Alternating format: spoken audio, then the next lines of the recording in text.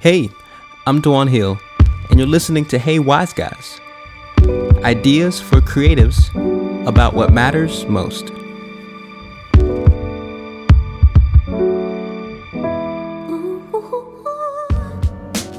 Well, hey everybody. Welcome back to the Hey Wise Guys podcast, Season 3. Hey, if you enjoyed Season 1 and Season 2, it would help me out a lot if you shared this podcast with a friend or give me a great rating on Apple Podcast. I want as many people to hear this as I can, and your support would help me do that. To be honest, I really didn't know what Season 3 was going to be about for a while. But now I have something I want to share. And more than something to share, I want to invite you into a process of learning.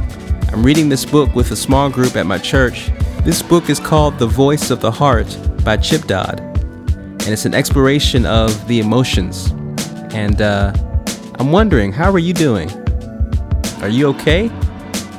How are you dealing with all the craziness going on? That's what we're going to talk about today. Let's jump in.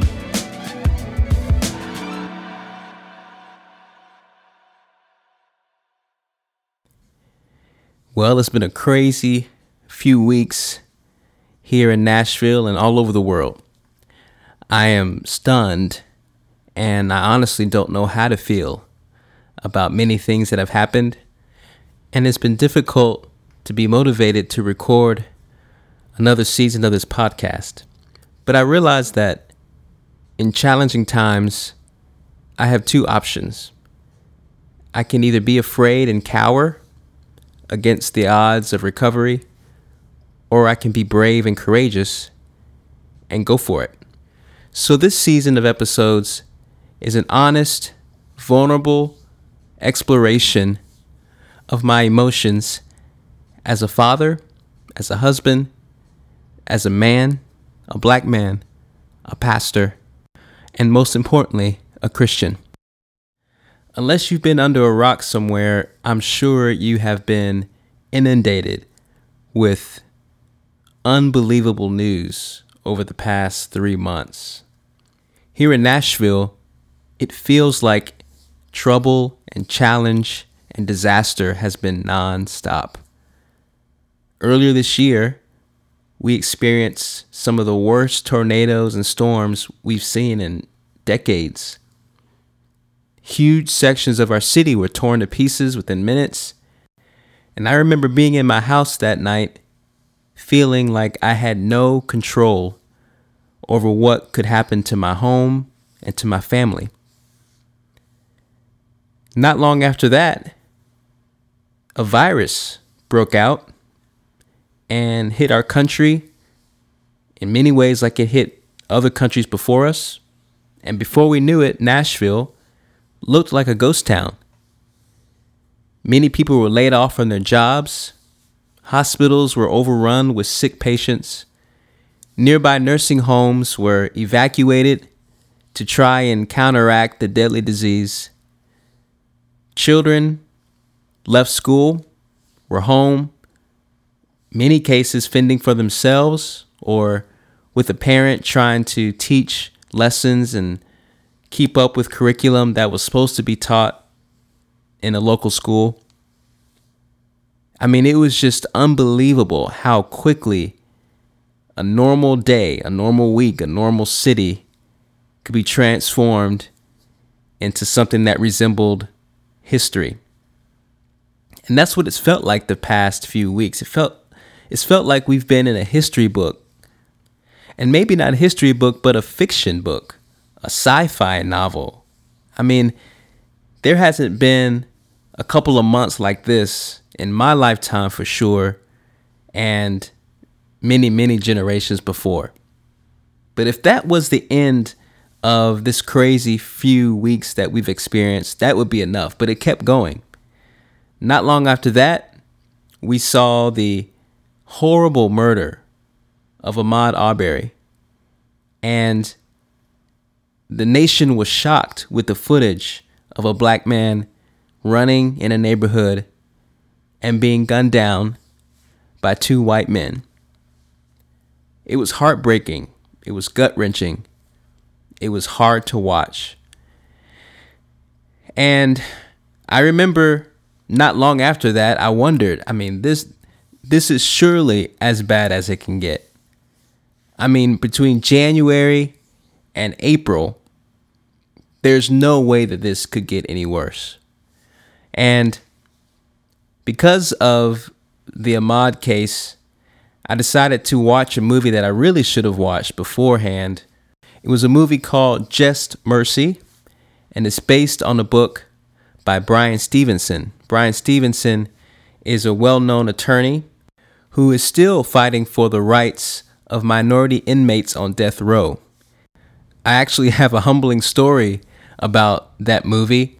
I was in Detroit, Michigan, playing for an event last year, and I got in the car on the way from my hotel to the event, and another man got in the car beside me, well-dressed man in a tuxedo, and not long after we got in the car, we started talking about the event. He started sharing how he was excited to be there, and he started sharing about his passion for social justice and equal rights, especially for minority people of color.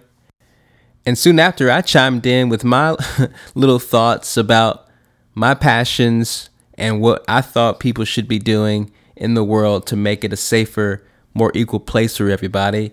And he was courteous. He talked and shared more information about what he did. He asked what I was doing, and it was a great conversation. Well, little did I know, until the event started, they introduced the keynote speaker, and the keynote speaker was the same guy who rode in the car with me from the hotel to the venue. And this keynote speaker was Bryan Stevenson, the main character, the lawyer, the attorney in the movie Just Mercy. And I couldn't believe how I had already met this man and didn't recognize who he was.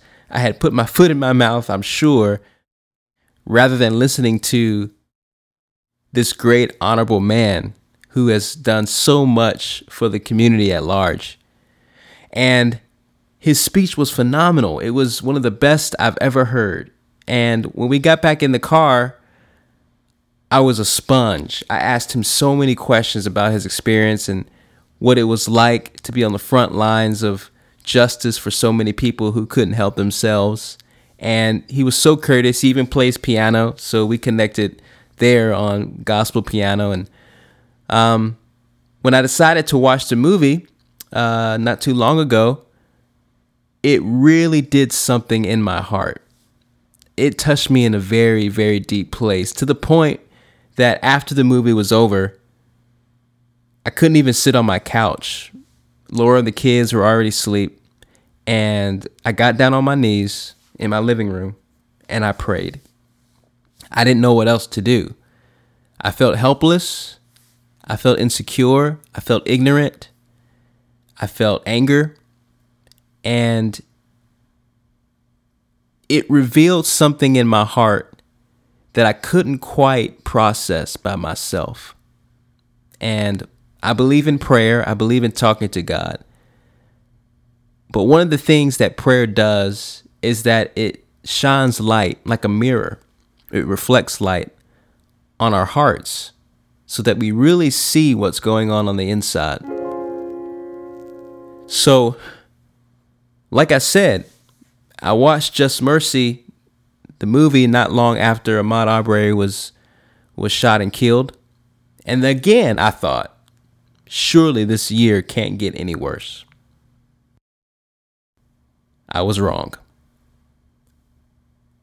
Not 3 weeks later, the news of Breonna Taylor and, of course, George Floyd hit the airwaves like an atomic bomb. It completely wrecked and decimated so many people, including me. And I didn't know what to do. It seemed like so many other people knew the right answers. They knew how to protest, or they knew how to pray the right words, or they knew who to call. And many people even said that if you're not saying anything, if you're not acting, if you're not being on the front lines of what's happening to make a change, then you are compliant, you are complicit with the problem. And I understand that. I get that. And I actually agree that inaction and apathy stifles the movement, the forward motion of justice. But in my case, I didn't know how to step forward because here's the truth. I'm not very good at processing my emotions. Before all this happened, I felt very strongly that the life group that I lead here in Nashville should go through this book called The Voice of the Heart by Chip Dodd.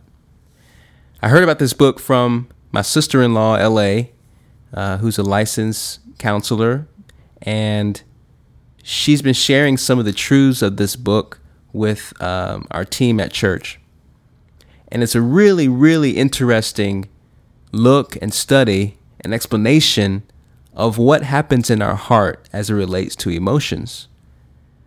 And I don't want to speak in general terms or put a lot of men or all men in the same category, but in my experience, my personal experience in my life, emotions have not been a strong suit for me. And in a lot of my relationships, my male relationships, expressing those emotions faithfully and authentically has not been something that I've done well. So I thought it would be good to study that long before I thought all this craziness was going to happen in our world. And in fact, after everything went down, after everything got out of hand, I actually considered, well, maybe I should study racial reconciliation, or maybe I should read a book on environmental health and political policies to really make a tangible effort to make a change in this world. And you know what? I applaud that path. I think it's exactly what many people should do. But I just wasn't ready to do that much. It wasn't from a place of stagnation as much as it was a place of contemplation. What do I feel right now? Am I angry? Am I disappointed? Am I frustrated? What is going on in my heart? And how can I be sure that I'm a healthy person, a healthy man? Because how can I lead my wife in this fight against injustice, or this fight against this pandemic, COVID-19, or this fight against a horrendous, devastating tornado? How can I do that if I can't even express how I feel? How can I raise my black son and daughter in a world that looks at them differently if I can't explain to them what anger is? How can I protest or vote if I am not aware of my emotional health? Now, this is not to say that my emotions are the foundation of my life and that my emotions drive my every decisions, or that my emotions are all that matter right now. But here's the thing. I do think that what goes on in my heart is very, very critical in how I see the world and how I react to the world and how I stand against the evil in the world. In Scripture, the writer of Proverbs, chapter 23 and verse 7 says, "For as a man thinks in his heart, so is he." And I haven't thought about that scripture in this way, but how do you think in your heart? I often separated thinking and feeling as two processes that are not related. I feel an emotion and I let that be what it is, or I think a thought and I process what that is. But one of the things that Chip Dodd teaches in this book that we're reading is that if you don't deal with or consider or think about and connect your mind to your emotions with the foundation of the Spirit of God, you're missing out on the fullness of life. You see, living life without emotions is like eating food without taste buds. You can do it, you can be alive, but you won't really be living a full life that you were designed to live. Or it's like seeing life in black and white instead of vivid colors. You could see everything, you could probably make it out of your house and get to work and get back home safely, but you really wouldn't experience the world the way it should be if you're not able to sense and feel and process what you feel. In the first couple of chapters of his book, Dodd writes that there are 8 primary feelings that every person experiences. And we're going to get to those feelings throughout this season. But the one thing I want everyone to remember right now is feelings are good. And that's new information for me. You know, I remember growing up and I remember preachers saying very clearly that you cast out fear. And if you're sad, you are sinning. You're not supposed to be sad. You're not supposed to be down. Jesus cast out all shame. Jesus defeats guilt. And you know what? These things are still true. Please don't get me wrong. I believe that what those preachers were saying and what the scripture says and teaches about these emotions are true. However, I think that what we've missed sometimes as teachers of the gospel is that God made emotions in the first place. Emotions were part of God's plan from the beginning. And they weren't part of a fallen plan. They were part of his holy and good plan. And I'm still walking through this truth. It's not an easy thing to switch from one mindset to another. But what if anger in and of itself can be righteous? I mean, if you remember this particular scripture, be angry and sin not. That would suggest that there's a way to have righteous anger that is just and holy. What if sadness is not something to be avoided, but an invitation to really value what's important? The Bible encourages us to mourn with those who mourn. It says that blessed are they who mourn, for they will be comforted. Somehow there's a connection between mourning and blessing. What if fear keeps you away from things that are dangerous for you? You know, often the scripture that you've probably heard, the fear of the Lord is the beginning of wisdom. You probably also have heard that that doesn't mean that you should be afraid of God to know things. It actually means that in awe of God, in reverence of God, the acceptance that God is bigger and better than anything that we could ever attain, that is the beginning of wisdom. But that doesn't seem to be the same type of fear that we hear about when things are discussed as a spirit of fear or being a coward. So here's the point that Chip Dodd is making. Emotions are feelings that God created for us to experience a full life. And what we do with those emotions, how we process those emotions, how we categorize those emotions and live through those emotions are big factors in whether or not we live a full, purpose-filled life. I'll be honest, one of the things that I struggle with as a man is self-esteem. I think I'm pretty good at a lot of the things that I do. I think I'm good at music. I believe I'm good at teaching. I believe I'm good at communicating.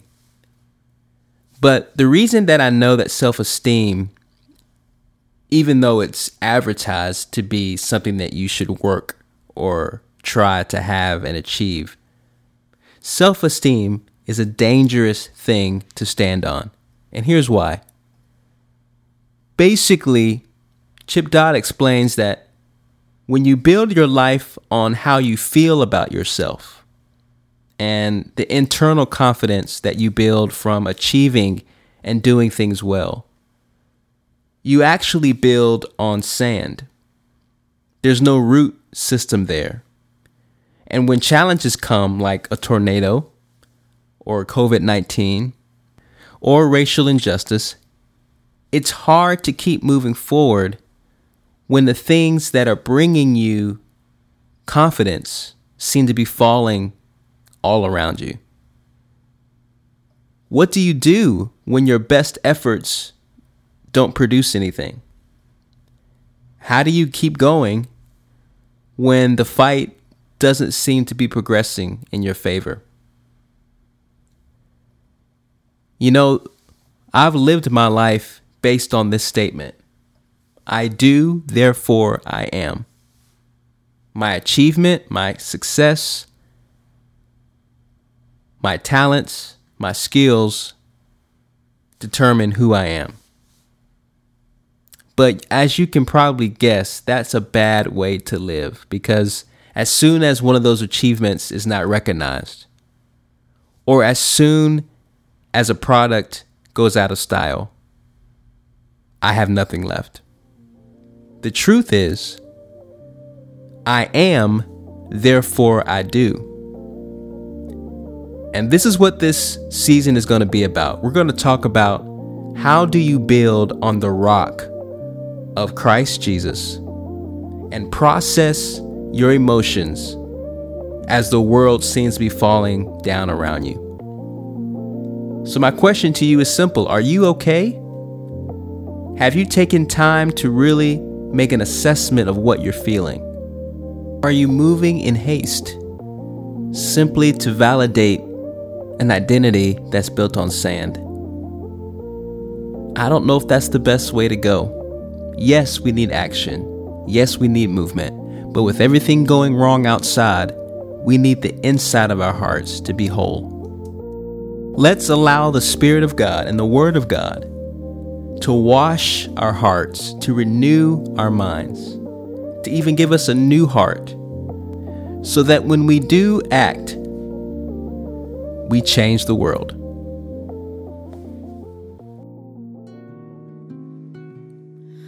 Oh, my dear, I know you have no idea just what a prize you hold, a treasure, a sword of gold. X marks the spot. Wow, isn't that voice amazing?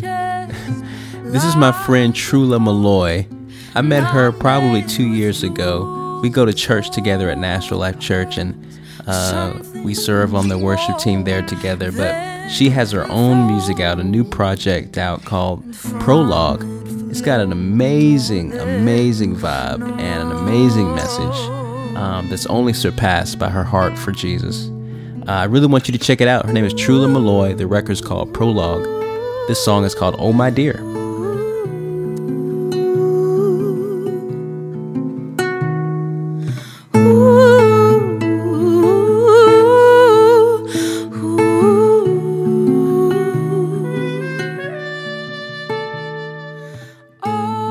Thanks for hanging out with me today.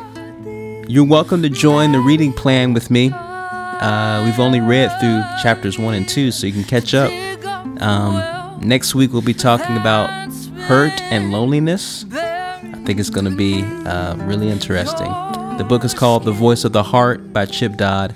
Also, I would love if you could subscribe to this podcast and give me a great rating on Apple Podcasts. That's if you like what you hear. It helps to ensure that you stay up to date with what's coming out, and it helps spread the word for other listeners to check it out as well. All right, I'm really looking forward to the next episode in season number 3. I hope to see you right here on the Hey Wise Guys podcast. I'm Dwan Hill. I love you guys. Hope to see you next time. Peace.